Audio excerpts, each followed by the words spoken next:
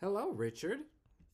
Hi, how are you? I'm well. Thank you for joining us on So Good We Named It, the first Golden Girls and Golden Palace podcast, and the first Golden Girls or Golden Palace podcast with black hosts as seen at Golden Con on Judge Mathis, Associated Press, and USA Today. Can you just imagine?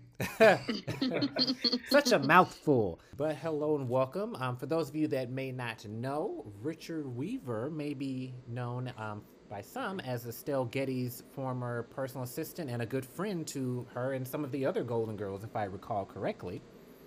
That's a lot to remember after this many years. I was with Estelle for at least 15 years total. Not only was I her personal assistant, but we had remained friends even after she had needed nursing care in the later years, and I Hmm. still did things for her up until the very end. And were you good friends with any of the other girls?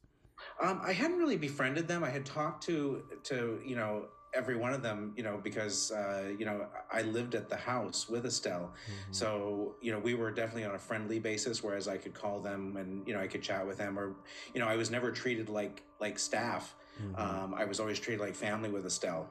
So wherever Estelle was, I was. So if there was a red carpet event or if there was a party or something like that, I was always invited to sit with them, and so I did get to know each of the Golden Girls as well, which was such an honor. It was unexpected, but it was just a crazy thing that just happened. It was awesome.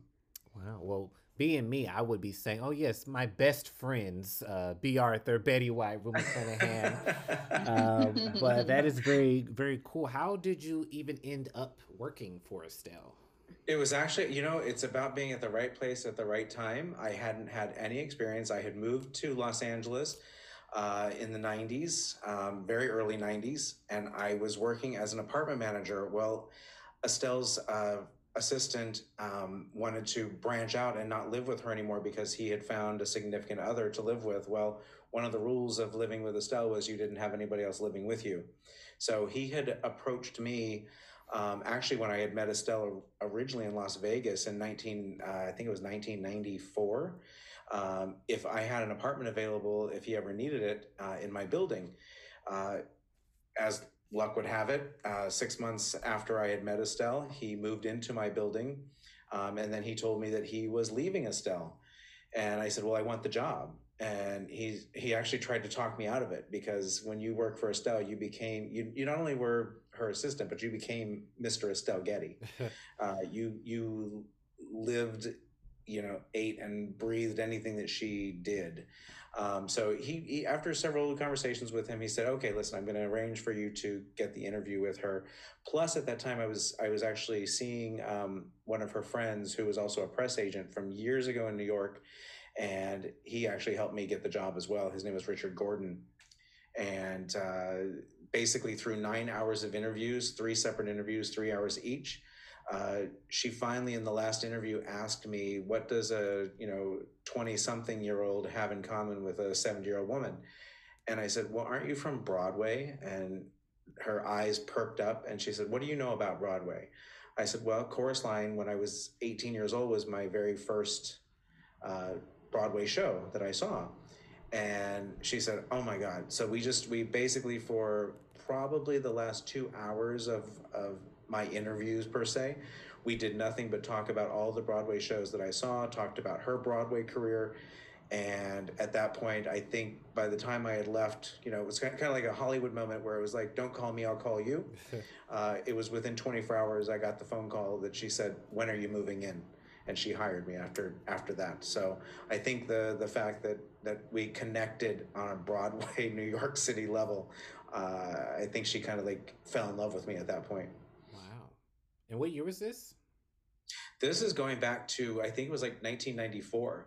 Oh, so this was after Golden Girls and This was everything. post Golden Girls. This was when Estelle was still what you would consider on the A list. She was still doing movies. She was still doing appearances like on Mad About You. We worked together. I worked on Brotherly Love with her, with the Lawrence brothers, if you remember them. Whoa. Yes, I do And remember that show. We also worked on Stuart Little, the movie Stuart Little with Gina Davis. Mm-hmm. As a matter of fact, that was such a cool moment because it was at the MGM, the old MGM studios, which is the Culver Studios. Um, and I got to teach Gina Davis how to waltz in Estelle's trailer. It was like the Wow. funnest, like, month that we had. But I digress. So I was still doing a lot. Estelle had done the Rosie O'Donnell show like 5 different times when Rosie O'Donnell was in the peak. So we were flying back and forth to New York. She was doing commercials. Estelle was still a very working actress. I mean, and the joke was that Estelle would go to the opening of an envelope because she was at like every AIDS benefit. She was still being asked to do presentations at the Emmy Awards. And of course, I got to escort her to all this. So all the red carpet events, I got to go with her. It was very, very cool, and a lot of times it was very surreal Mm-hmm. to have those experiences as well, with all the, not only meeting every Golden Girl and everybody who ever worked on Golden Girls, but all the celebrities and the people that I had admired all the years that I grew up watching TV. Wow. And if it was 94, then you start working for her when she was on Empty Nest as a regular then, It right? was just she was just wrapping up Empty Nest, exactly. Gotcha. Well, were you like a huge Golden Girls fan prior to working for her? I was such a, oh my God, the fact that you say that. I remember sitting in Middletown, Ohio, with my father every Saturday night watching the Golden Girls, and then watching Empty Nest as well. And I was a huge Estelle Getty fan. I mean, Sophia was like my favorite. Little did I know that this kid from Ohio was going to eventually be jettisoned into this world of Hollywood that I had always dreamed of. I knew I would never work in front of the camera. I always knew I wanted to do something behind the camera, and she actually made my dreams come true. Yeah, was I a fan? Absolutely. I was a fan of every one of the girls. I was a fan of the show, and I think I still remain a pretty big Golden Girls fan. I mean, how can you not, when you sit every night from 6 to 7 o'clock watching 2 episodes of the Golden Girls with your favorite Golden Girl for Oh, four she would years? watch them? Oh, Estelle watched the show. Oh, absolutely. There's, if you all were at Golden Con, if you remember the little blue director's chair that said Estelle Getty and Empty Nest on the back, that Mm-hmm. was actually her favorite chair to sit in her house because of its size, because she was so diminutive, and it was comfortable for her. And that's the chair she sat in. To me, that was more important than the Golden Girls director's chair, that like the one that they just sold at auction of Betty's, because Estelle sat and watched herself, and she would critique herself. She would say, "Oh, I should have done that differently," or "My God, that was great." And then she, of course, she was a. I will tell you, you want to talk about a fan. She was a fan of all three of the girls. She would look at their delivery of their dialogues, or how B would look at the camera, and she would just catch a glance, and she would just look at that, and she'd get, "That is brilliant." Or she would talk about the writing. She would talk about Mark Cherry's writing, and she would talk about the director Terry Hughes. Yeah, yeah. So did Estelle watch Golden Girls? We, no matter where we were for the day, if we were out shopping or if we were just out taking a walk or having lunch, or whatever the day was, we always had to be home in time to watch Mm-hmm. Golden Girls from 6 to 7, and then from 7 o'clock to 8 o'clock it was Wheel of Fortune and Jeopardy. Wow. Well, you hear so much where actors are like, "Oh, I don't like to watch myself," and I don't always like to watch myself. So it's interesting to hear that she actually was into that as much as we are. Yeah, and she was a fan, and she felt very honored. That was, for her to come from Broadway, from she was becoming a huge star on Broadway doing Torch Song Trilogy, back in the day of in the '80s. And when she came and she got thrown into Hollywood, I mean, you want to talk about someone who was just, again, jettisoned into a world that she didn't realize that she was going to become an overnight sensation. She watched it because she was mesmerized by the fact that she still couldn't believe that she was on TV. Mm-hmm. That was not her dream, was to become a very successful Broadway actress, not a star, but she loved the theater. She loved being on stage. But she also loved the notoriety that came along with being on the Golden Girls. Yeah, I'm sure because they were already established, and this was just like yet another thing to add to their list. But for many people, this was the first time they saw Estelle Getty. And I know when I met Rue at a book signing, she had mentioned how people always say that Sophia is their favorite. And Sophia is my favorite. I feel like Sophia is most people's favorite. Was she aware that she was like the favorite for most fans? I guess she did, but she was also humbled by it because she knew she was funny and she knew that she had an effect on people. I don't think she ever realized what a huge effect until the fan mail started coming in, and when she was on the street, and people would come up and say, "Oh my God, I saw you last night," and my mother was sick in bed, and you made her laugh, and she finally, I think, after Golden Girls was done, I think is when she really realized the impact that the Sophia character had, especially since, and again, I don't know this 100% still to this day, but at the time, I don't know if a lot of people know that Estelle carried the Sophia character over to 5 different sitcoms, which at one point in television history, she held a record. Now, again, I don't know to today's standard, if in 2022, if that's still true. I I know think in the so. 90s, I think it that is. to carry one character over to 5 TV shows was unheard of. That's the pop. Estelle, by the way, just a lot of people don't know either. Estelle had a higher TV queue. Now, a TV queue is how they measure your popularity and how they measure how popular you are on TV. Estelle had a higher TV queue than any of the other Golden Girls for several years. Actually, she even had a higher TV queue than Carol Burnett.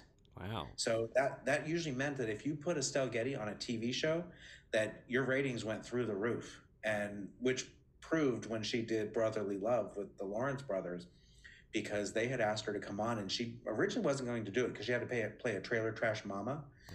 and it really wasn't like her thing. But they begged her to come on, and because of her, uh, that show got picked up for another 13 episodes. So they got a second season by Estelle Getty's appearance on the TV show. Wow. I mean, yeah, she did 10 years straight. She did Golden Girls, Golden Palace, 2 seasons of Emptiness, and then the Blossom episode, which She was a was on nurse. funny, She was on funny Nurses one. as well. Right.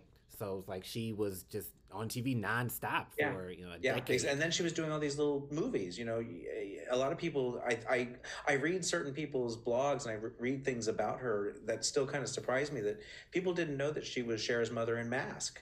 They didn't know that she was in Tootsie. There's she had all these like great little like roles that she didn't become a huge movie star over them by any means. I mean, it's actually funny. And again, I digress because I just read an article that Sylvester Stallone did um, about doing Stop or My Mom Will Shoot. Now, of course, he said that there shouldn't be a sequel, Mhm. but he also talked about how sweet and how nice and how wonderful Estelle was on the set, which I thought was so kind of Sylvester Stallone to like mention her, all these years later, because the movie, as everybody knows, it was a flop. But he never blamed her and never, he was so kind, and it was such a warming thing to hear a big movie star like Stallone, talking such niceties about her, which was I thought was wonderful. Yeah, I've seen clips of it. I haven't seen that movie. It did kind of feel like it was Sophia with a gun, which I'm all for that, Kind of. In Mhm. today's temperature of the world, I bet you anything Estelle would have refused to have done that movie. I just because I know her that well, she would not have done that movie because of the gun scenes. Mhm. And by the way, if you would have said, I saw you, Estelle had, and I never heard her say this, if people would run into her on the street and say, "Oh, I saw you in Stop or My Mom Will Shoot," she's like, "Oh, I'm so sorry, but I'm not giving you your money back." She knew it was not one of her greatest works of artistic achievements either. Probably the best parts are the parts with her in it, I would assume. Uh, Well, she said the best part for her was she got to see Stallone's butt because there's a shower scene where she walks in and she actually got to see him, fully naked. So she enjoyed that very much. then it wasn't a waste. Uh, Estelle was very smart. She always got her money ahead of time. She never waited for the movie to become a success. She wanted the money all up front. And so in her contracts, she didn't care whether it flopped or not. She always got paid very, very well ahead of time. as she should. I love that for her. I've Yeah, seen she was very smart. She was very savvy that way. I've seen a lot of things, like interviews and whatever, that have talked about how shy she was. But I've also seen a lot of interviews of her where I mean, maybe she still is shy, but she was still hilarious even out of character. And I don't like, did she realize how funny she was on her own without having to read a script? She knew she was funny. She knew she was funny. As a matter of fact, I should go grab her yearbook. She's known as a mite with a powerful wit. That's exactly what they said about her. You know, when she was 18 years old in her high school yearbook. Um, you know, she knew all, and her friends all knew that she was very very funny. She used to sit at the diners, and you can read different little interviews and things that are all over the place with her friends. And if you watch like one of the projects that I did with her was the intimate portrait, which Lifetime had done Mm-hmm. of all the girls, and some of her friends are interviewed. Well, her friends said we loved going and sitting with Estelle at the diner, you know, when she'd come to New York or even before, and just she'd have everybody laughing. The one thing that I can tell you that the Sophia character is exactly what you got when you were at home with Estelle. Estelle was just as funny. She was just as quick witted. She was sarcastic. She was never mean spirited. Never. I mean, if she wanted to insult you in some way, it was never to hurt your feelings. You know, she called me plenty of names, but it was never to hurt me in any way, shape, or form. It was to just be funny and just kind of like get her point across. But yeah, she was absolutely hysterical. I mean, and the way she could tell a story, you know, was just like a picture at Sicily story. You know, there was actually a funny story when she was at the Beverly Hilton, and it was a night that she actually Estelle was a little frugal, shall we say, and she was wearing a pair of pantyhose that basically that were so old that the elastic basically gave out while she was at the award show, and her pantyhose were falling down, and she had to go to the bathroom. And while she was in the bathroom, she tells a story of how Carol Burnett, you know, sees her bunching up the front of her dress, and Carol looks at her and goes, "What's going on?" She's like, Carol, my pantyhose, they busted out. She's like, oh honey. So the way she tells the story is hysterical because there's Carol Burnett pinning Estelle Getty into her pantyhose so that she can go back out and present an award at an award show at the Beverly Hilton. You know, those are the fun, and Estelle laughed at herself.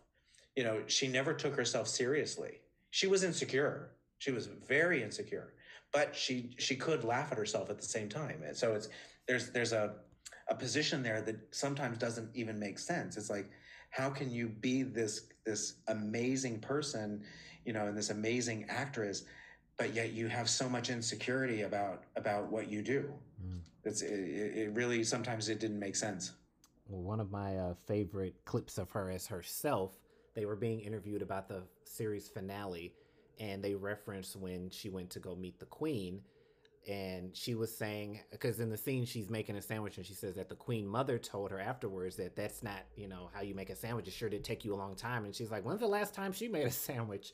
And I'm That's like, that is such a Sophia thing to say, and it was so funny to me.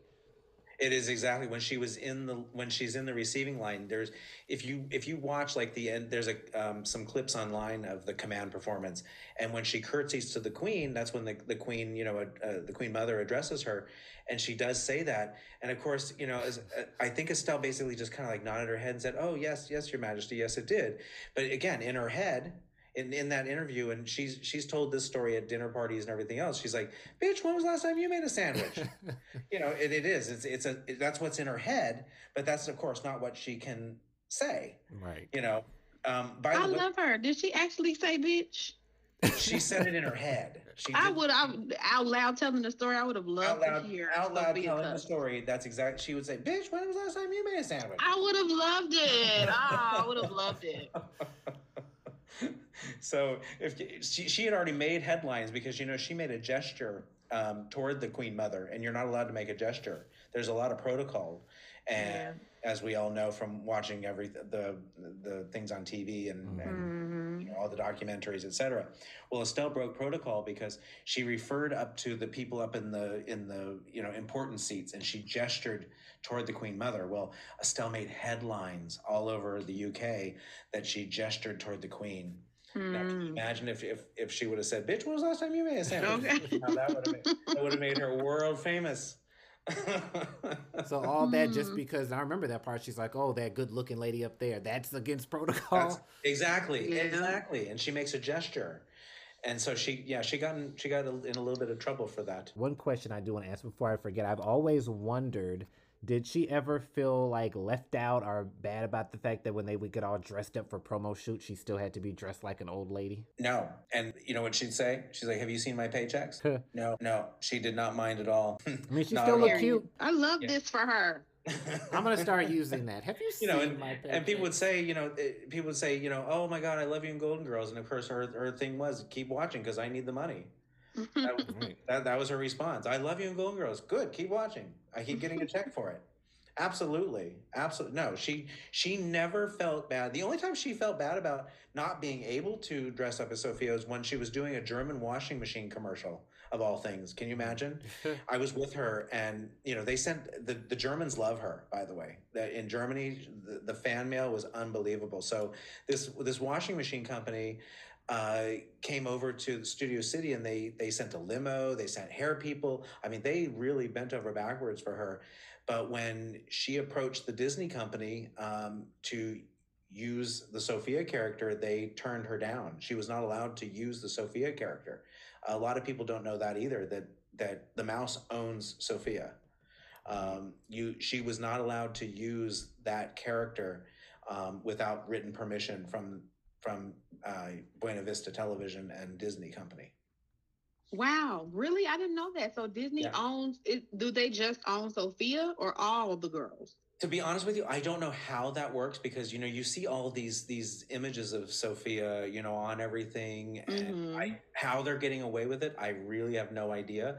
All I know is that on the day of the shoot, they were trying to get their permission, and they declined the use of the Sophia wig, the Sophia character. What? So Estelle actually, they had to change. They did put her in a white wig, but it was a little bit different than the powder wig that, of course, that we see, all the time. Because Mm. Estelle had actually taken her Sophia wig with her because that's what they wanted, and she also took the Sophia glasses with her to do the shoot. Well, no, they did not allow her to do any sort of that character, and so Wow. I don't think that because B and Betty and Rue's characters were basically them just kind of like done up with some clothes on, whereas Mm-hmm. Estelle's was really a trademarked character that by the way, Estelle had created. So she should have, if she had really good attorneys, she should have like said that's my trademark. So Right. and she probably, and again, in today's world, she probably would have fought the Disney company to be able to use the Sophia character, especially since she was not allowed to make appearances as Sophia. She was not allowed to be in that makeup, and carry around that purse and act like Sophia. Just Wow. a whim. I didn't She know that. also she also probably would not have done it, unless somebody was paying her a huge amount of money, because that was Mm-hmm. that was a character for her. That was her as an actress. Mm-hmm. Uh, so it wasn't like a Halloween costume, that she was going to take for granted. But I'll tell you, the washing machine company still paid her a huge amount of money, unbelievable amount of money Now I just to gotta do find that. that commercial on YouTube. See if you can find it. I haven't ever really gone to look it up. It only aired in Germany, apparently. They have all the Shoppers What? Drug Mart commercials from Canada with B. Arthur, so hopefully this Oh is my up there gosh, too. that's the fun. That's funny that you mentioned that because I didn't even know about that until like I saw it on the back of the RuPaul Canada, the See. drag race stuff, because they were getting all this stuff from Shoppers Market. That's funny. So with her not being able to dress up like that, I'm curious because I correct me if I'm wrong. I think the name of the show was It's Like it had Marie McCormick on it, and she was Uh-huh. playing herself, but she was dressed up like Sophia, and she also had that same ensemble when she was on Betty White's show, Ladies Man. And I'm like, is she Hmm. Sophia or is she Estelle? So was that a conscious decision to give a nod towards Sophia? It was probably the producers and the directors saying that we want a Sophia. People will do casting in Hollywood, and they'll say a Sophia type. So they probably wanted to do like a little bit of a nod, kind of recognizable kind of ensemble, to kind of get you to think, oh, that's a Sophia type character that she's playing. Which is weird, especially with the one where she was supposed to be herself. And maybe they thought, oh, they won't know who it is without the wig. But if you really know, you'll know either way. Yeah, that voice. Estelle even did like a lot of people don't know she did a cartoon called Duckman I loved Duckman. I forgot with that she Harvey was on Firestein, and she played Duckman's aunt. But that voice is so distinguishable when she does it. She plays she had to do like a Western drawl. It's really quite funny, and it was quite stupid, but it was funny to see Estelle trying to do a Western drawl with her, with her New York Jewish accent. It was quite hysterical, but it was fun. And even Sophia to me has that distinct Brooklyn Jewish accent, and she's supposed to be Italian. Did they try to get her to change it at all, or were they like, no, it Not at works, all. it's fine? Not at all, because what Estelle said, in interviews and what she would tell people when I was with her and all that, is that basically a Jewish mother is the same as an Italian mother. They have pretty much the same accent.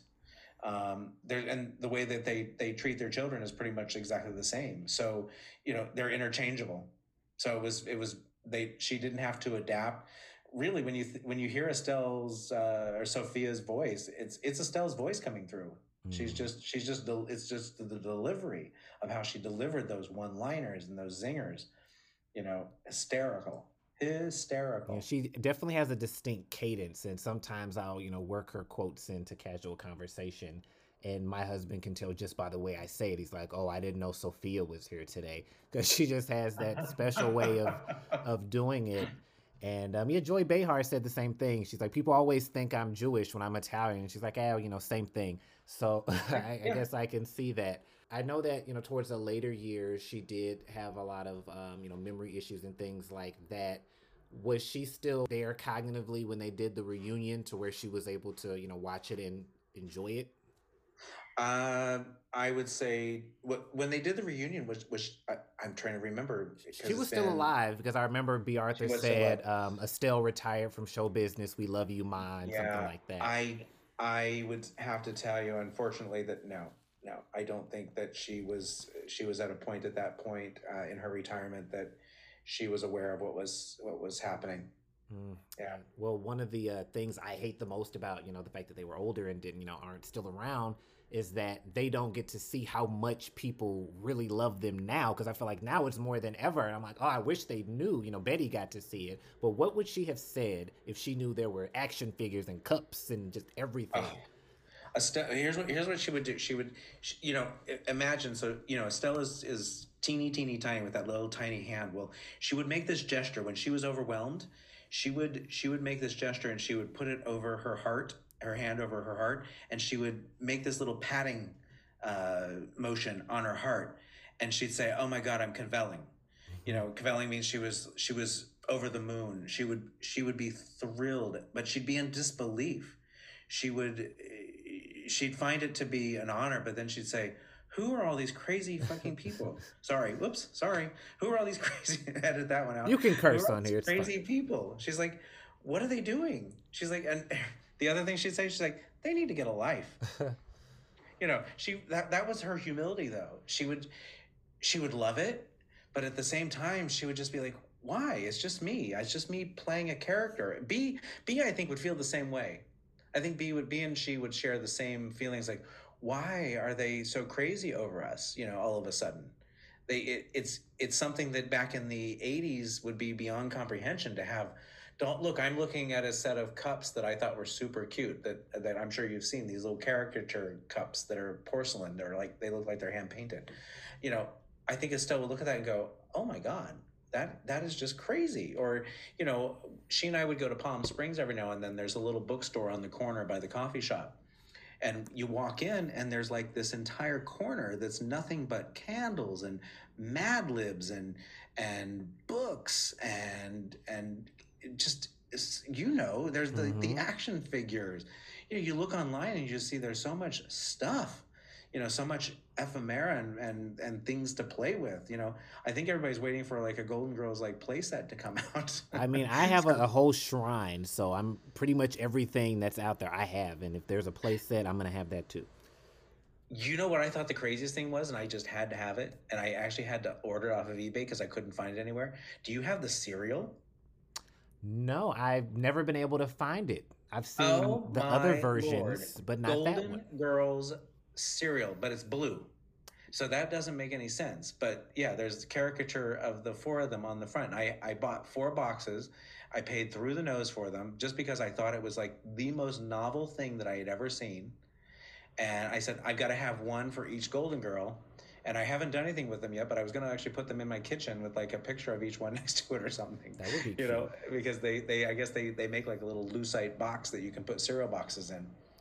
Yeah, I definitely was But yeah, looking though, trying to find it when I heard about it, but I never yeah, had any yeah. luck. It was at Target. It was at all the different at Walmart and all that, but you couldn't get it because people went and ran to the stores and like basically were buying it in box loads, so you couldn't get it. It was like a Taylor Swift ticket, of Pretty its much. time. You couldn't get a Golden Girls, box of cereal for your life because all the bots were out there, eating it up. Because we're obsessed, and even though Betty just passed, I've seen where her assistant said that she still really didn't understand the magnitude. I feel like it's really hard to get, especially if you're that person. They could never understand the love and obsession No, that no. people have. Now Estelle knew the love because she would actually, if Estelle and I, we were like family, so we would argue every now and then too. Because I wasn't just an employee. I did everything. As I told you, I did everything for her. And living with her, you're going to get into arguments and you're not going to agree on everything like family members do.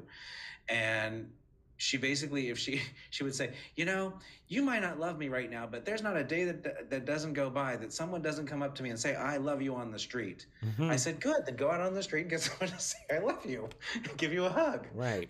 Well, luckily with social media, I think that's what has helped it become more of a thing because we used to think, oh, it's just me. I'm the only one. And now we see, no, it's the whole community. And we're having conventions and all that type of stuff. And Dan B. Arthur's former assistant, I had asked him, like, what would she say? And he's like, she wouldn't understand why anyone would want all of this stuff with her face on it, but she would appreciate it and she'd say, hey, if it makes them happy, then I'm glad that it's out there. And again, yeah, I think Estelle's same sentiments. I mean, there's even something coming up at the Orinda Theater in May, called Behind the Golden Curtain, which I just found out about. It's not a convention, but there's like all the old guest stars and all that weren't at the Golden Con are going to be at the Orinda Theater. How am And I they're just now finding out about this? well, check it out because I don't know whether I'm invited to be a guest yet. I would love to be, but I think there's going to be like I think 750 people like each night, that can get tickets or something like that. But yeah, again, another one of those things where even next year, even after Betty's passing now and after Golden Con and everything else, which again, I hope there's a Golden Con again this year too, because I thought it was like so much fun. And I love, love, love the fact that we met so many different people like yourselves who are huge fans, who are keeping the legacy alive, which, by the way, Estelle would love you guys for keeping the legacy of the Golden Girls alive. Well, thank you. I do appreciate Yeah, I that. mean, she was so appreciative of anybody who was into the show or into show business or, even doing what you do with your podcast. It's like, she thought that anybody who was doing anything in entertainment, she thought it was cool. She thought it was awesome, no matter, and she was not really a huge techie person, but she was getting into that age where technology and things were starting to happen, but she appreciated every aspect of it. Hopefully, And she would. loved show business, loved people in show business, no matter what role they played. And again, she probably would have done this podcast knowing her. Well, I hope And that so. would have just taken me saying, "Hey, these people are really, really super nice, and they're super fans. What's it going to take for you to just do a little something?" And she probably absolutely would have. Well, hopefully she would have appreciated my impersonations of her whenever I dress up like Sophia and do a video. I do her justice. She's kind of like a Dolly Parton. I know that for some reason it seems like that a lot of Golden Girls fans are Dolly Parton fans. Dolly thinks that people dressing up like her is one of the greatest compliments in the world. It is. And I think that impersonation is probably a huge compliment to the person or the character. And Estelle would have felt the same way. She would have loved it. she saw babies, before she passed, she got to see pictures of babies at Halloween, families getting dressed up, all the queens in West Hollywood who would dress up like the Golden Girls. Probably more so now, by the way. Yeah. Again, I think there's more people that dress up like the Golden Girls. I mean, did you happen to see anything online, by the way, that people they dressed up their skeletons as the Golden Ghouls? Yes, they did in our Halloween episode. The two people that went viral for that, we got them on here to talk about it. Oh, really? Oh, so, that is. I thought that was like so clever. And again, Estelle liked clever. She liked when people would take something and put a little bit of thought into it. I would never have thought for Halloween the Golden Ghouls. That's hysterical. I mean, I think that's brilliant. And taking a little twist, on a character. So the next time you do Sophia, do a little twist on Sophia. Do Sophia Petrillo Loren or something like that with, some glamorous, this 1964 Sophia. I should. Sophia, the early days. Exactly. I gotta get a little red wig. So Good We Named It. We'll be right back after a word from our sponsors.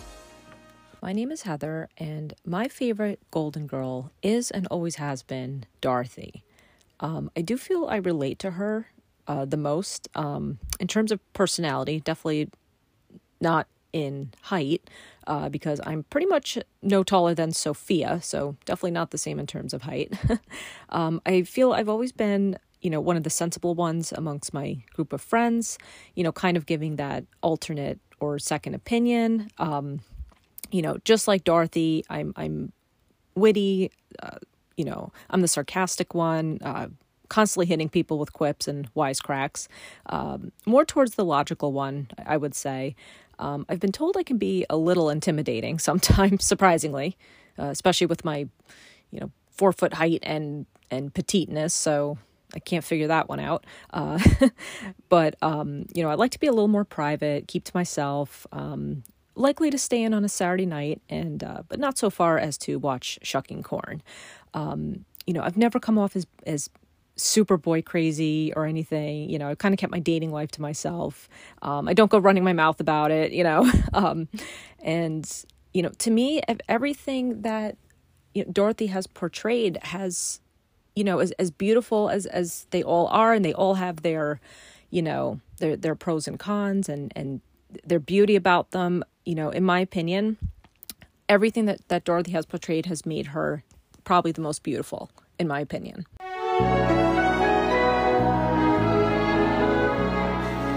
Hey there, you dumb bunch of galoops, it's me, the token Sophia of the Golden Gays, that hilarious drag trio troupe that impersonate the Golden Girls. We're currently on tour, so calling out all of our pals and confidants up in Syracuse, New York. Oh, God, it's cold. We're going to be there on December 16th, and the show's at 8 o'clock at Wonder Bar. And then fast forward to New Year's Eve in Atlanta, Georgia, Blanche's hometown at Metropolitan Studios. And it's going to be a huge, totally awesome 80s New Year's party shindig extravaganza with the Golden Gays. So be sure to visit our website, thegoldengays.net, for all the information.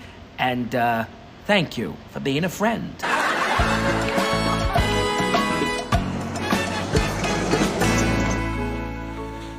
When you had the stuff at Golden Con, you had the different artifacts, as I like to consider them. You might as well have had King Tut's tomb or something.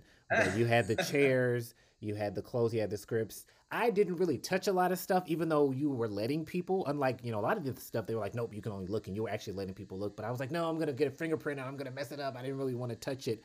But to be able to, see something that they once owned or, had, it was great that you were able to bring that. Are these things that you own and that you were able to keep, or is it like, taken from somewhere else? The only thing that I do not own of everything that you saw there, well, actually there were two things. One of the super fans bought a little pink blouse and he brought it to the Golden Con, and he came to my booth. He didn't even know I was going to be there. And he said, would you please, if I bring the Rue McClanahan's pink top from the promo shoot from Empty Nest, will you put it on display? I said, absolutely, because I had an extra mannequin. I said, sure, bring it over. So that little pink top that that if you look back at pictures and things that belonged to Rue, which was was not mine. The other, which was on loan to me, was the very iconic director's chair from the Golden Girls, the black and gold. That actually is owned by a friend of mine who lives in Palm Springs. He actually lent that to us for the Golden Con because he thought it was a very important piece for us to have there. Everything else that you saw there on display, the robes, the gowns, the wedding dress from the show, Estelle's Emmy dress that she won her Emmy in 1988 for the show, all 180 scripts, everything else that you saw there, which again, a lot of things you didn't even get to see because I didn't bring it with me. I have a lot of award, certificates of hers. I have letters from people like Rona Barrett, if you remember Rona Barrett, from Steven Spielberg, from Valerie Harper, from Rosie, from Phyllis Diller, from actual letters from Betty White, to Estelle. I've got a lot of different ephemera, and the one thing that I didn't bring because it wasn't really associated with the show was Estelle's most important award that she had ever received, which was her Helen Hayes Award that she won for her performance as Mrs. Beckoff in Torch Song Trilogy. And that was when the night that she passed away, her son said, "Is there anything here that is important to you?"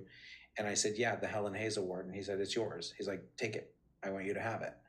So, I had always known that the Helen Hayes meant more to her than the Golden Globe and the Emmy and any of the other accolades that she had received over the years. So it's one of my most prized possessions that I have. Even though it's not Golden Girls related, it meant so much to her because of it being the theater. But yeah, all those artifacts, as you call them, and pieces of memorabilia, those are all in my personal private collection. Yeah. Well, if you ever feel the need to downsize, it could always have a wonderful home here with me. Anything, even a pack of tissue that she used to own. Just putting oh my that gosh, out it's so funny that you said that because I don't think I displayed it. I think I left it. There's a jacket from Empty Nest that's a like a baseball jacket with leather, the leather sleeves and all that. And I happened to look in the pocket. Well, Estelle carried tissues everywhere she went. It's funny that you say tissues because there's actually some. It's kind of gross, but if you want some DNA from Estelle, there's used tissues still in. I will have it under glass on display, and I actually made a picture with that outfit yesterday for the podcast. That Empty Nest episode, I took that screenshot. So there you go. Oh yeah. Oh, cool. Meant to be. Yeah. So it's kind of like the half-eaten pork chop. Right. The Hunga Hunga Burn and Love fan club. I could bring Estelle's used dirty tissues out of the pocket of her Empty Nest baseball jacket. He doesn't know, Kay, that I would really actually take that, but no, really, he would take it. Oh my god! And put it in glass and display and have it a velvet rope around museum. it. My obsession. It's a little sick. Well, I can tell you in regards to that, I do know that I would never buy it, but my friend is going to sell that chair. That I brought with. He's decided that it's time to let that go, and he does have. Did you all watch the Betty White auction or see some of the things in the Betty White auction? I looked, but I was like, you know what? I feel like I'm not going to be able to afford any of this once it's all said and done. Wasn't it nuts? I mean, the chair went for like $75,000. Oh my god! And my friend said that he doesn't think that he wants anywhere near that, but it eventually is going to go up for sale. He also has, if you saw a little gold star that said the Golden Girls in the center, and then it said Rue, Betty, B, and Estelle on the points of the star. It was like a little gift that they had to give out to people if they, for each year. He actually has Estelle's original one that she used on her desk. And it does show signs of use, so you can kind of tell that it's got age to it and all that. He actually has that, and he wants to actually sell that as well. He's just decided that it's time to move on from that time in his life, because he actually worked for her as well for a year, and he just decided that it's time to let go of some of the things. And I will be letting go of some of my memories too, but I will definitely keep you in mind. Yes. I just haven't decided. What to let go at this point, especially now that they want me to bring things up to the Orinda Theater in California. Possibly. They haven't. Again, they've talked to me, but they haven't actually invited me yet. So I'm not exactly sure if I'm doing that or not. Just give me a heads up so I can start donating plasma so that I can afford this. And Oh my God. and if you're coming back to Golden Con, you can just keep the stuff here so you don't have to travel across the country. I'll just house it As for you never get it back. Don't do that. One of the reasons why I was so thrilled, and as you know, some people were charging for autographs and people were charging to sit on like a sofa and stuff like that. Estelle would never, ever, ever have wanted me to do that with her things. She would have wanted people to enjoy it. She would have wanted people to smile. She would have wanted people to interact. She would never want me to turn a buck by just showing her things. And I was so thrilled beyond belief to be able to like bring it all out of the dark, because it just basically stays in climate controlled storage right now. And it's so cool for me to see how much it makes people smile and how much it makes people, believe it or not, I mean, I don't know if how much y'all saw, but people were crying. They were coming out. I felt like they thought they were seeing the Holy Grail when they said that they came up to the chair, and they were always, everybody was so respectful. I have to tell you, that group of 3,500 people were some of the nicest, kindest, most respectful people that I've ever been around in my life. And what a thrill that was to it didn't matter your politics. It didn't matter where you came from, what country you're from, what the color of your skin was, what religion you were. It didn't matter. And it was so nice to have 3 days of just political free, just people loving each other and sharing a common bond. I don't know if you guys felt the same way from your aspect, but from my aspect, watching everything that was going on, it gave me such hope in humanity. It was so lovely. Really, I tell everybody what a great experience it was to have that after so many years of unrest, especially here in the U.S. Yeah, I mean, absolutely. We say that all the time, because when we were at Golden Con, it was literally like full of love and just happiness, and just everybody can come all together. It didn't matter where you were from or what you did. It was just the love everywhere. We absolutely enjoyed it. I didn't hear anybody being judgy. Even if you had the worst costume in the world, oh my God, girl, that was so great. Oh, you're Sophia. Oh God. It was like, everyone was just uplifting everybody, no matter what you did, no matter who you were, that you wanted to share stories, and I mean, I really can't say enough. And again, I really hope that they have, or somebody does something again this next year. They're working on it, he said. And I said, okay, so you're going to officially announce it on my show then? And he said yes. So hopefully we know something soon. I think they just didn't realize the demand would be so high, because they didn't know the first one would be so big. So they're probably trying to figure out, okay, how are we going to accommodate it? Because it's probably going to be 3 times bigger. Oh, I think it's going to be 10,000 people. I wouldn't be surprised. They had no problem getting 3,500 plus at this one. I just can't imagine. Again, I thought even with Betty's passing, and with after the auction, that they had for Betty and all that, I thought, oh, it's going to kind of slow down a little bit. No, the I'm still riding that wave, and that was in April. So yeah, I know, right? And I listen, I'm guilty. We turned the Golden Girls on Sunday, and the Golden Girls plays throughout. The nanny is on Saturday, the Golden Girls on Sunday, and we sit and my partner sits on his computer in the dining room, and then he looks out from his computer into the living room, and he because you'll hear some sarcastic comment, and he'll just laugh, and everybody we all do our little Sunday thing, either sitting down and watching the Golden Girls or listening to the Golden Girls every Sunday. As you should. And now that I know that you want people to interact with the stuff, next year I'm going to put on the dress, going to sit in the chair, just get the whole experience. I think I could fit in. What was she, 4'11"? She wasn't even 4'11". And there was that, I don't know if you heard part of my talk when I was there, but I used to run around just as a joke with a tape measure behind Estelle, because she never wanted anybody to know really how tall she was. Which all I have to do now is I would guess she was actually more like 4'8". Wow. She only came up to my chest. Now I'm only 5'8", And even with her hair teased up, to heaven and back, she never came up to my neck. She was teeny tiny. As a matter of fact, if you look at the pictures, I tried to put the Sophia dress like right where it was when she comes out of the bathroom, where she has to kind of like lift it up a little bit when Sophia comes out of the bathroom with the dress on. And then also I tried to raise up the Emmy dress to the height that she was when she won her Emmy in. So you can kind of get a basis of how really tiny she was based on those pictures from the Golden Con of where I placed those dresses on the mannequins. Yeah, I definitely didn't realize she was that tiny, but she definitely reminded me of my grandmother, and not just because they were both short. My grandmother was 4'11", and I'm 6 feet, so sometimes I felt like we were Dorothy and Sophia when we would be interacting.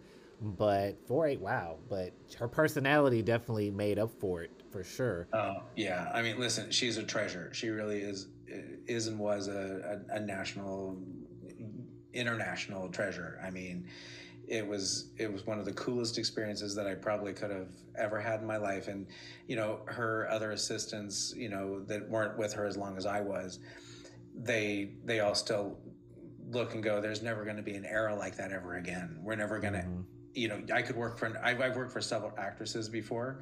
Well, actually after Estelle, she kind of opened the door for me. My experiences were never the same. It was never as fun. It was never as funny. It was different, but and it was an honor to work for some of the people that I worked for.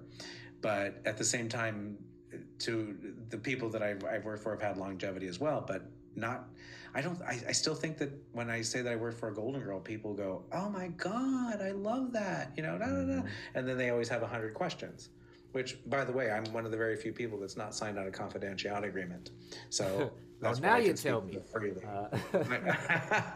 Well, I can talk about anything that I want. Now, Estelle, when she hired me, the reason why she didn't put me on a confidentiality agreement is because she I asked her for it. I said, "Do you want me to sign something?" She's like, "If I need to have you sign a confidentiality agreement, I don't need to have you working and living in my house." That's the way I feel about it.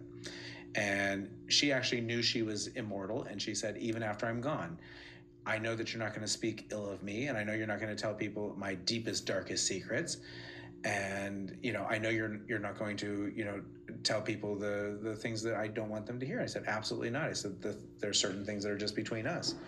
So I do talk freely about everything, but if there was ever, and everybody's been really, really cool. I mean, they don't really ask me like the really deep, dirty secrets of Estelle Getty and all that. I can't imagine Estelle Getty had deep, dirty secrets, but maybe. There's really not, to be honest with you, there's really not that many. There's really not. Everything that you need to know about Estelle is either in her little book that she wrote, or it's been interviewed. I mean, the things that I can tell you about is what it was like on a daily basis, in the house, and that, it was funny. And, Estelle had like a little obsession. She had white carpet, and she had two cats, Shayna and Mazel, and her little cats would get little spots on her little white carpet. And Estelle used to run around, that Resolve carpet cleaner that's in powder form with a little brush? Mm-hmm. Estelle would run around in the morning in her little house coat, which, by the way, she'd wear the little Sophia house coats all the time, the little Sophia outfits, because she had all the wardrobe. And she would run around, she'd put that little powder down, and she'd get down on her hands and knees, and she would scrub out those little spots on her white carpet with that Resolve. But who cares? It's like she like that makes her a bad person. I mean, those are the little things that I can tell people. About them is fascinating to me. With her having the outfits when she was still acting, was she always hoping for maybe one more chance to play Sophia? No, that was a chance of a lifetime. She knew that was. She rode, just like you used the expression riding the wave. She rode that wave for as long as she could, but she really didn't aspire to be a big TV actress. She really had aspired to be known on Broadway. That was really the love and passion of her life was live theater. She had always yearned to have that one big, gorgeous role on Broadway. Mm-hmm. And luckily in her 60s, Harvey Fierstein wrote that third act of Torch Song Trilogy and put her in as Mrs. Beckoff, and, you know, again, made her famous. You know, that's the, again, the most important thing was for her to get another big acting role at her age. You know, by the time she was done with Sophia, she was in her 70s. She didn't need it anymore. You know, she was so rich. Let me just tell you, she didn't need another role. She had more money than she knew what to do with, and it wasn't even about that anymore.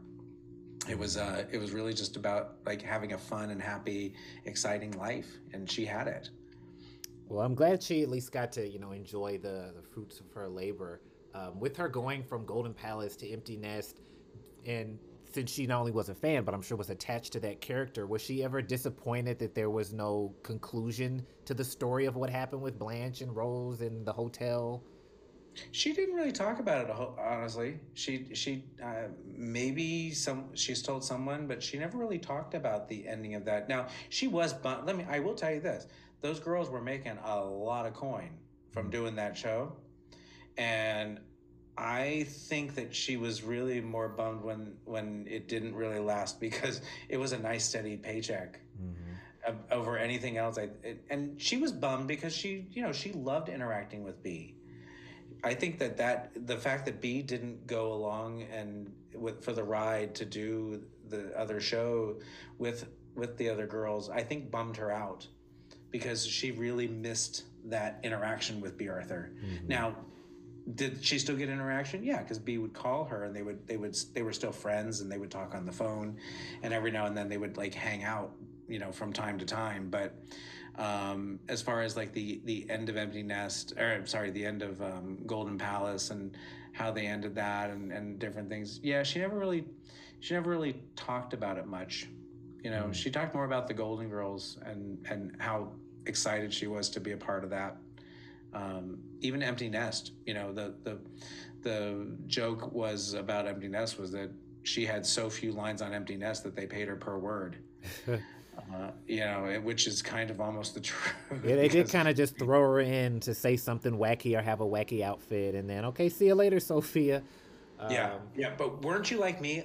If you were watching Empty Nest, you only watched it because you hoped that was the week that Sophia was going to make an appearance.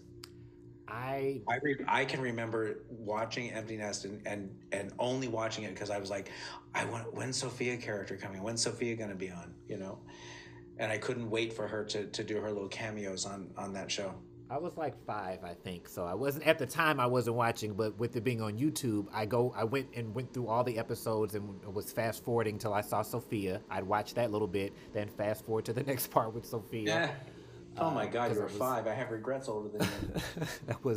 that was mainly who I was looking at for sure. But if Estelle Getty wasn't tossing and turning at night, wondering why Sophia would go back to Shady Pines, I guess I shouldn't either. No, she didn't. And you know what? The law of diminishing return, she wasn't worried about it because she still was getting a paycheck even after they stopped. No, that's right. When it went into syndication.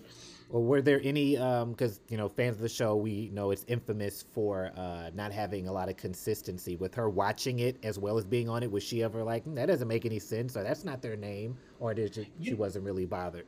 You know what? No, she didn't. It's only, I think, with the internet and people's obsession with the internet that they started like calling it out. I don't remember anybody really ever calling it out, you know, back in the 90s when we were watching it, in the late 90s. Now, there is a possibility that she could have said, I didn't have that, you know, that going on in my life, or blah, blah, blah, blah. She may have, but I think it's with the net that people have become obsessed to try to find all the inconsistencies. But no, she didn't. She never. I don't remember her ever talking about any of the inconsistencies, and there were a lot. Yeah, probably would have been hard to track. I mean, I couldn't tell you what we've talked about on episode 19 of this show or whatever. So, you know, right. When you're on it, that's you know exactly, how to do it. Yeah, exactly. Now she could tell you the jokes, and she would remember like if there was a practical joke, like the time that she had to run and grab her purse and they loaded it down with bricks. You know, they would always play like little practical jokes on her, and do different things, or they would gaslight her and move something and it wasn't supposed to be there and make her crack up or whatever. They did play little jokes that you don't see on the blooper reels and all that, which by the way are hysterical. I'm sure you've watched all the blooper reels. I have, and I try to work those quotes in with the other Golden Girls quotes we all use, and some people actually get them. I'm like, this is how I know we're all sick, that you even know what I'm talking about. And like I said, what'd she say? Get a life. Yeah. Get a life. That's what Mark Sotkin said to somebody when they were asking some question at Golden Con that was about something obscure. He's like, you people need a life. They were asking about the calendar because somebody was like, the calendar on the back of the kitchen door never changes. And he's like, that's what keeps you up at night? Yes, it is. But my final question, I'm sure it's probably been in an interview or whatever, but I want to ask you, because you would know for sure, what was her favorite Sophia episode or storyline?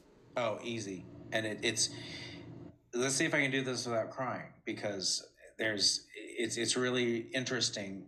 She not only loved the episode, but she also it's what her nomination and how she won her Emmy. I'm going to give you two responses to that. One is her number one episode would have been Old Friends, which is where she becomes friends with Alvin on the boardwalk and he has Alzheimer's. She felt like that was just a beautifully written episode. She loved acting in it. She got to show pure raw emotion. And so if she were to choose one episode, she would say that would be her favorite episode. Now, her favorite overall scenes were the bedroom scenes with B. Arthur. Mm-hmm. She loved the tenderness of being in bed and the banter between her and B when they'd be in bed together.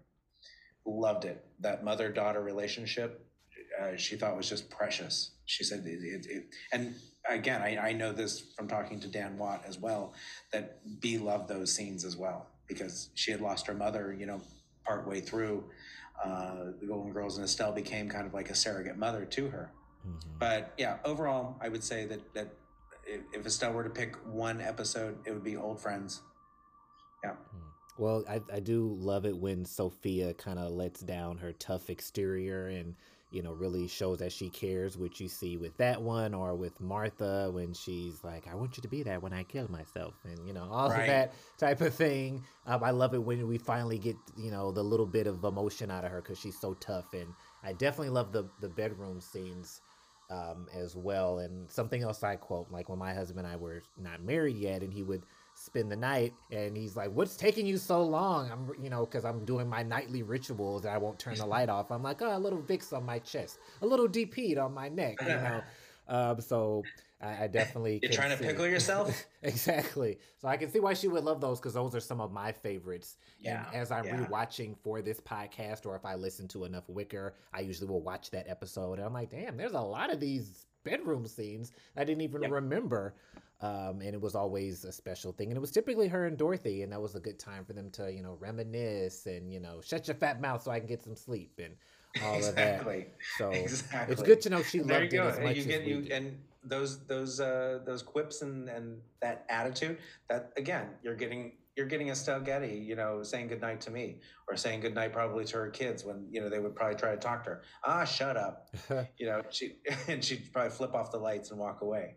So, it was just an amazing thing. And like I said, the reason why the Old Friends episode is so emotional to me is because I think it's weird that Alvin develops Alzheimer's, and, then of course Estelle developed Lewy body dementia. So it's the fact that was her favorite episode, that she won her Emmy for that episode, it's like, oh my gosh, it's very emotional to me because, she, lost her memory in the very end, and it just kind of sucks, And I've, seen things where they say there was, small signs that she was still acting, and if anything, that shows just how great of an actress she was, because I couldn't tell. It's not like I could say, oh, this is probably around that time. She was as good the first season as she was the last season of Empty Nest to me, as a viewer. Yeah, right. Just the hair, the Sophia wig just got better, and the makeup got yes. And she got to do more wacky stuff, which I definitely, appreciated. Jumping off the roof and things like that. The more wacky stuff Sophia did, the more I loved it. Like the spoon head outfit on Golden Palace, which if you own that, I'll definitely buy that off of you. No, a lot. I'm going to be honest with you. A lot of the reason why I don't have very much of the Sophia costumes and things, her sons, when she passed away, they did ask me if there were other things that I wanted, and I grabbed a few of the things that, I felt were kind of important, even though I knew like the entire closet was nothing but Sophia costumes. I just, my head wasn't really that clear that night, and so I left with a few things that they had given me. After that, they put a lot of her stuff in auction, and I actually, believe it or not, I bought a lot of the stuff back through auction because I wanted to preserve her legacy. A lot of it went, at the time when her glasses went for like $6,000 or $7,000, and the purse went for like 10 grand, and the Emmy went for like 10 grand. The Golden Globe was like $9,800. I wasn't in a financial situation to be able to like afford those things. However, all the other stuff, and you're going to cringe when I tell you what happened. Oh, God. Her sons had no idea what they were sitting on in the closets. All of the gowns, all of the shoes, the little tops, the sweaters, the pants, all the little schmatas, as Estelle would call them, the little house coats, all the robes, they basically boxed them and they got donated. So there's probably some little lady somewhere, along the line in LA wearing a little house coat, and she doesn't realize that she's wearing one of Sophia's house coats. Wow. Yeah, all of that stuff. I mean, we're talking 180 episodes, total. I more or less preserved one costume out of, all of those things, and the Sons just got rid of it all. They didn't keep any of the stuff. So I know for a fact that, and I know that like all of her furniture and all the little shoes that Betty gave her over the years, because Betty would give her all these little tiny shoes, they all ended up just in a box, and they ended up just, at probably the National Council of Jewish Women or out of the closet on Fairfax in Hollywood. Man, they should have called me. I would have showed up with my U-Haul, would have driven across country and just backed it up to the driveway and loaded it up. But oh my God! Yeah, that's it. That's the one. I mean, luckily some of the stuff got. I'm still kind of bummed about the whole situation that they decided that they couldn't, divide the things and just put everything in the museum, because a lot of her stuff was supposed to go to the Max Factor Museum in Hollywood. I had already had a meeting with one of the managers and one of the curators there, and they had put aside a kiosk, which was going to be a Golden Girls kiosk. And we were going to start putting together not only Estelle's things, but we would have had room for Betty's and anything that B had, any of Rue's things. And as you know, Rue's stuff went on the auction block, not only at Julian's auctions, but then there was the estate of Rue. Mm-hmm. Whereas, her boys should have given everybody a chance to have gotten a piece of, Sophia. And it just bums me out that all those pieces are like scattered all over the world now, or probably in the trash or whatever at this point. I kind of cringe to think of, how excited people would have been to own a piece of, of her legacy. Well, maybe you can think of it this way, that true fans probably recognized the stuff when they saw it, and they were able to get a piece for maybe $2 instead of mortgaging their house like everybody else. So maybe it would be interesting to know if anybody ever, because one of the things that always sticks in my head is there's, the bowling shirts that were custom made, the pink ones with the black sleeves. Love those. Yeah, well, they actually, each one has like, so hers had Sophia embroidered in it. She had it. I'm just wondering if there's anybody that recognized that when they were at the thrift store and bought that up, and like, they've got it now, like, a piece of glass, on their wall in their living room or something. I don't know why that one sticks out to me, but I'm like, whoever bought that, and did they think that it was just like a a snazzy pink and black shirt to wear to like a disco party or I something? mean, they're probably somewhere in hiding if they know what it is. But if they don't know, because like different sororities and fraternities have apparel that I see random people wearing, I'm like, they got that from the thrift store. There's no way you're a Delta, whatever. So it could be Right. some unsuspecting person. But I see so much at the thrift store because that's where I get my little Golden Girls costumes, and I'm like, this is Uh-huh. so something they would wear. Maybe now I'm gonna think, maybe this really is something that she owned, and it just ended up here in the thrift store. So, Right. I Well, wouldn't be you ever, surprised. I used to dress her every single day, and I did the laundry and I took stuff to the cleaner. So I'm kind of the expert on Estelle Getty memorabilia. I can also tell you when I know whether the autograph is real and when it's not real, Well, I don't know because if I want to know toward because I'm the gonna be end mad. she did want to try to respond to everybody. So under her supervision, she did have a person that actually signed some of her autographs for her and sent them out. And she wasn't trying to deceive anybody, but she was trying to be as kind as she could Mhm. to get as much of her fan mail back out as she was, as she was convalescing at home. Well, I might have to send you some pictures or some of the stuff I have to see. Is Yeah, this you can, real? sure. Yeah, um, absolutely. at least I the would stuff love from to, Dan I my know little is. my little scavenger hunt one day. I want to go to the two thrift stores that I know that her son's donated to, just out of curiosity to see if after all these years that there's still not something just still hanging there, that someone's overlooked over the years. Now, are the odds completely stacked against me? Absolutely. But you know what? I'd be curious, just just to just to see if there's just like one flashy little tiny gown that she wore when Rose receives Woman of the Year, or that some of those gold outfits Mhm. that she used to wear for publicity shots and all that. I'm just curious to see if there's still anything out there. Well, I'm gonna be in LA probably in January. Maybe that can be a little, little so good we named it live activity. The hunt Oh for my God! Well, you know Sophia's what? I'll tell outfits, you exactly where the two stores are that they donated to, and you can go check it out. and then just take their entire inventory back home with me. Um, Oh my gosh, that's hysterical. But yeah, I really appreciate you being here. I feel like it's like Estelle is here. Basically, her aura, her Oh, spirit is here because you were so close, and I'm sure I don't have to tell you how lucky you were, to be able to do that. That's I would if I was old enough, I would have probably been trying to be one of their assistants or sneak into their house saying I'm a pizza delivery guy or something crazy. So the fact that you got to live with her and just be a part of her world, and now you're a part of history, and I would say one of the elite of the Golden Girls fandom. Very oh, much So so. And like definitely I think appreciate it. some of her personality rubbed off on you because I think when Barrett was saying he was 5, and you were like, 5, I have regrets older than you. I'm like, that's something Sophia would say. So I love it. oh, trust me. There's things that I find myself saying in mannerisms that are Estelle Gettyisms that I still Yeah. say. Estelle would say to people, like, if someone would say, "Oh, I have a story to tell you," and she's like, "Oh, get me a blanket." Meaning this is going to be long, so I better get a blanket because it's going to put me to sleep, you know. Or she would say that instead of, I think in the show, in one of the first scenes, she says that the man is as gay as a picnic basket. Mm. Her expression was, he's as gay as pink ink. Pink And ink. so I'll find myself saying that, or I listen.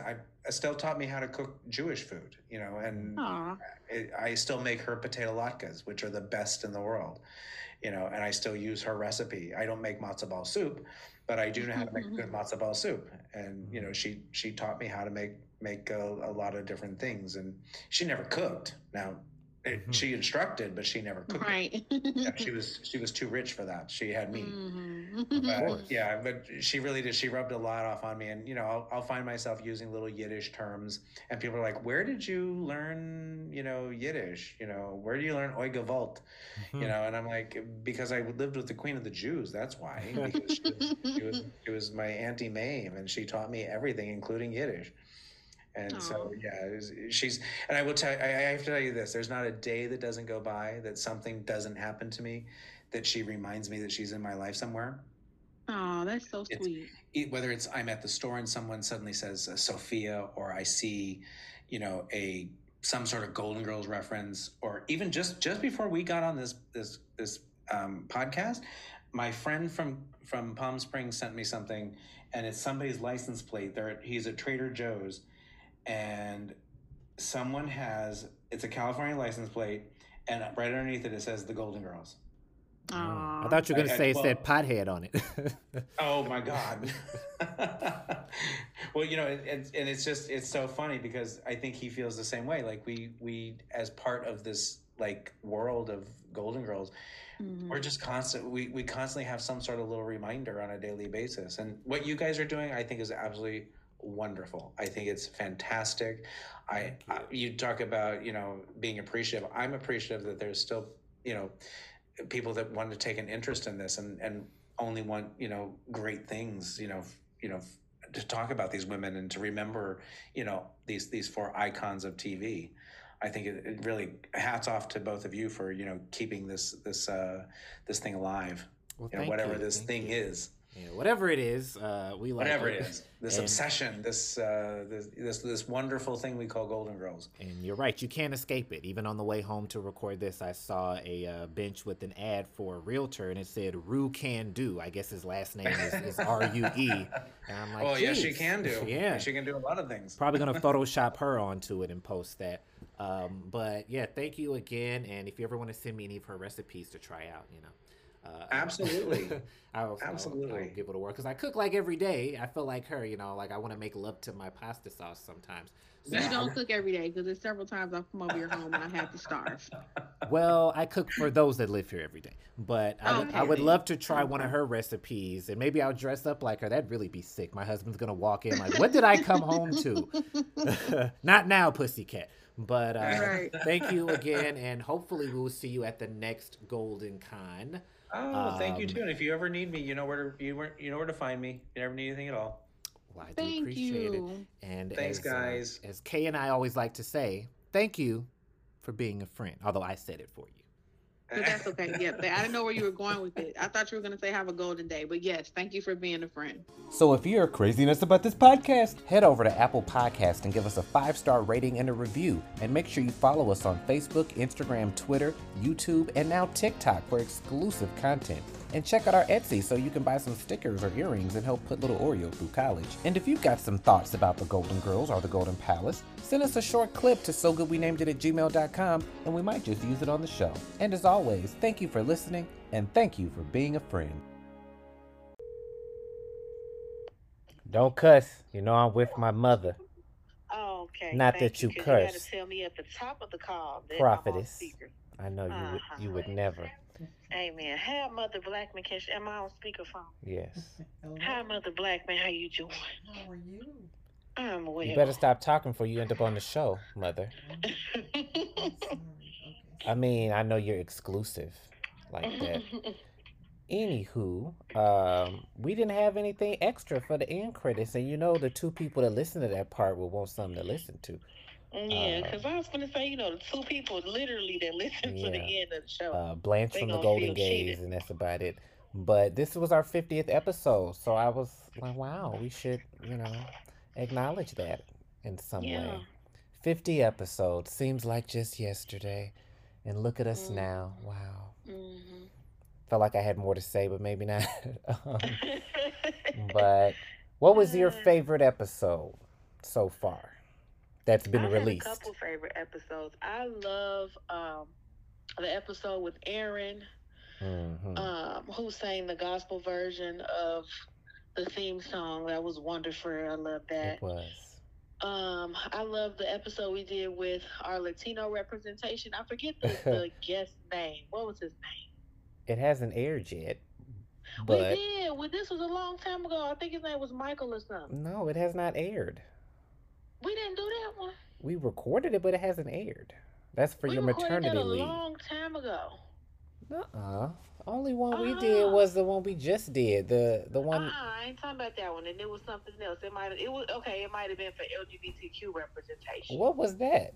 What episode was that? Are you talking back to Kay? Don't you dare. I'm just asking which one because I don't recall. Remember we was talking about he was talking about how the episode with Phil how Sophia got choked up at the end, and when she finally was like, "My baby's gone." Oh, you mean Benny? Yeah, Benny is what was that about? black. Was he? Unlike Benjamin, he is black. So Oh, that's why I'm okay. like, what you talking about Latino representation? He looked like he was could have been Latino, but I He liked him too. does. He looks like he could be a lot of things, as I also get told all the time. Uh, Yeah, I liked that episode too. That was good. yeah, the sad one we had us talking about all that depressing stuff. Yeah. That was a fun one. We've done so many. Always, Mm. every time I record a new one, I'm like, oh, this is my favorite one. And then I do another one. This is my favorite. All of them is the favorite. I like the one with Bonnie Bartlett. That was That fun was because she fun. is a sweetie. I love her. She was And I great. feel like that's like, a big get, and not only her, Mm-hmm. but William Daniels, aka Mr. Feeney. And then, just the Mm-hmm. fact that, at their age, I'm just so glad that we were able to, get them, and they were, able to share their message or messages with an audience that maybe is not as familiar with them and their Mm-hmm. work and what else they've done, outside of people who know her as Barbara Thorndike. And, Mm-hmm. it's just that wisdom of somebody that's been around almost 100 years. Like, I don't know if I know anybody personally like that, that's that age. So to be able to talk to And they're them, still in their right mind yeah, too. and hear, She was very coherent. and just hear their thoughts on things, especially because at that time that was when the whole Roe versus Wade thing was in the news, Mm-hmm. and just to hear that somebody of that age has such a what's the word I'm looking for? Profound. Yeah, profound, and just like, realistic viewpoint of this is something Yeah, that that shouldn't made happen. sense because she was like, "We need to get all the old people out, as you do, like, Right. because what's that? That's not we not. This is not that Like, people anymore." So our yeah. age don't seem to understand half the time why this is important. So if she can Mm-hmm. understand it, why can't you? But maybe because Exactly. of the fact that she knows a time where it was not legal and what people had to go through. As where these people, they don't know that world. They don't know walking into the women's restroom and finding somebody bleeding out or whatever. Okay. So she can speak to what it could be again. And I think people in some cases need to listen to their Mm-hmm. elders. Some of them people in Yeah. office we don't need to listen to. But, Because I feel like everybody should have their time. Like I don't understand why people that are as old, almost as old as the laws that were created, are still in charge. Like that's stupid. right. But I think that Mm-hmm. in her case, she is speaking from, experience as a woman of, Mm-hmm. seeing what happens to other, or happened to other women, as were these men or whatever. They don't know, they don't care, and they probably paying for their girlfriends to Mm-hmm. do it anyway. But it was just really, really, insightful and everything, even outside of the Golden Girls, because I think, a lot of times the people we interview, we end up talking about stuff that isn't Golden Girls related. But this was an Yeah. especially relevant and, just important conversation. So I'm glad that we were able to have it with her. Of course, Lenny Green, Of course. young Dorothy, and her wife Meg, Mark Sokin, Stan Zimmerman, the Mark Golden Stocking is Gays. hilarious. He's I out of love him too. control. Out He of control. is outlandish, and I loved every moment of it. Just so many people, and even just the people that are just fans of the show that helped us Mm-hmm. get to where we are. Because in the beginning, we ain't had no people from the show trying to do the show. So I'm just like, Okay. hey, who wants to be on the show? And 50 episodes is actually a lot. it is. It really is. I almost cuss, but I don't want mother's ears to bleed. But Okay. it really is. And we must have, I guess we were doing a lot of them in the beginning because it has not been 50 weeks. And we've already got 50 episodes. We've missed a couple of Because you weeks. do like two a week. You post like In the two. beginning, I think we were doing two a week, and I was like, that's Mm, enough of that. okay. But I'm excited, and because we don't do recaps for every episode, we're not limited, as Barbara would say, because some shows, Mm, once they get to the end, that's it. that's it. I know Right. that out on the lanai, because H. Allen was that was another fun one. He Yeah. they started doing other shows. They did Golden Palace. They're doing little guest appearances that the girls had, so they can keep going. But enough Wicker, they were like, this is it. So I'm glad that we don't have to feel like, oh my God, we're running out. We can do whatever we want. And I like that, Mhm. it turned into this. We didn't really know what we were doing. If we I think we thought it was going to be just recaps in the beginning, but we have Yeah. rarely done We that. incorporated so many other things into it to make sure So, everybody has a voice. I like that. right. I'm glad that we were able to, put our own spin on it Hmm. and be a, voice for the people, because not everybody wants to have a podcast, but they might want to get their opinions and thoughts out there. And I think this is like the soundboard, the message board, the town square, if you will, for those that have something to say. And we've gotten to, yeah, we've gotten to get the people on. We've met some interesting people, not just at Golden Con, but since then, we had Heather on the show. In many ways, she's done a lot. She's done stuff on the website. She got the live streaming going. She's posting on the Facebook. Shout out to Heather, because she does a lot of stuff we ain't got time to do, because doing what I do now is already a lot with the editing and all of that. So I'm glad that she's helping, and we have other people who help us with the social media. Glenna and Tyson. I'm not sure if Chris has posted anything, but he could if he wanted to. One of our many friends of the show. We have a lot of friends of the show, and we appreciate all of them. And, episodes that have not come out yet, with the Golden Girls live cast member, Helinka, Heclina. Yeah. I always want to say Helinka. Heclina, who plays Dorothy. We've had David from the Golden Girls Lost episodes. Just so much fun stuff. And still waiting on the announcement for the next Golden Con. I'm sure it's on the way. They announced the cruise. The cruise is in April. Oh, we ain't doing that. We'll do the next one. Sounds snug. But just shout out to everybody that supports us. Many blessings to you and yours. We would. Yeah, they can hear us. We're recording. This is an episode. Shout out to Mother Blackman, because we couldn't do any of this if Mother Blackman didn't birth you. Yeah. Praise God. Amen. And we, hope we're at the next Golden Con. Hope we get to do all types of stuff. Golden Girls Kitchen. Who knows? If look at what we've done in this past year. So next year we might have a talk show. You never know. So good we named it the Motion Picture. We everywhere. We are on YouTube. Well, we already have a YouTube. No, but I mean like a talk show where it's like not syndicated, but like it's an actual production team, and like they cameras and carrying on and stuff like that. Oh, I don't want to be on YouTube. I want to be on syndicated television. I mean that too, but we can start. I'm aiming higher. Somewhere. Yeah. Okay. Fine. Just all right. So Warner Brothers, if you're listening, Paramount, anybody. Well, I'll do a streaming app. I'm not that picky. Lifetime. They should put it on Lifetime or Hallmark. Not Hallmark. No? I'll take Lifetime. Television for women. But yes, this has been fun. We appreciate you. And here's to another 50, hopefully. Maybe another 100, another 500. Let's start slow. Okay, another 5. 50. We could do another. Okay, 50. another 50. So we'll do the So Good We Named It anniversary special, 100th episode. I was just gonna say, are we going to? Will it be 100 episodes? Because the anniversary is in January. Yeah, I think that would be really nice to have 100th episode spectacular. Yeah, that'd be cool.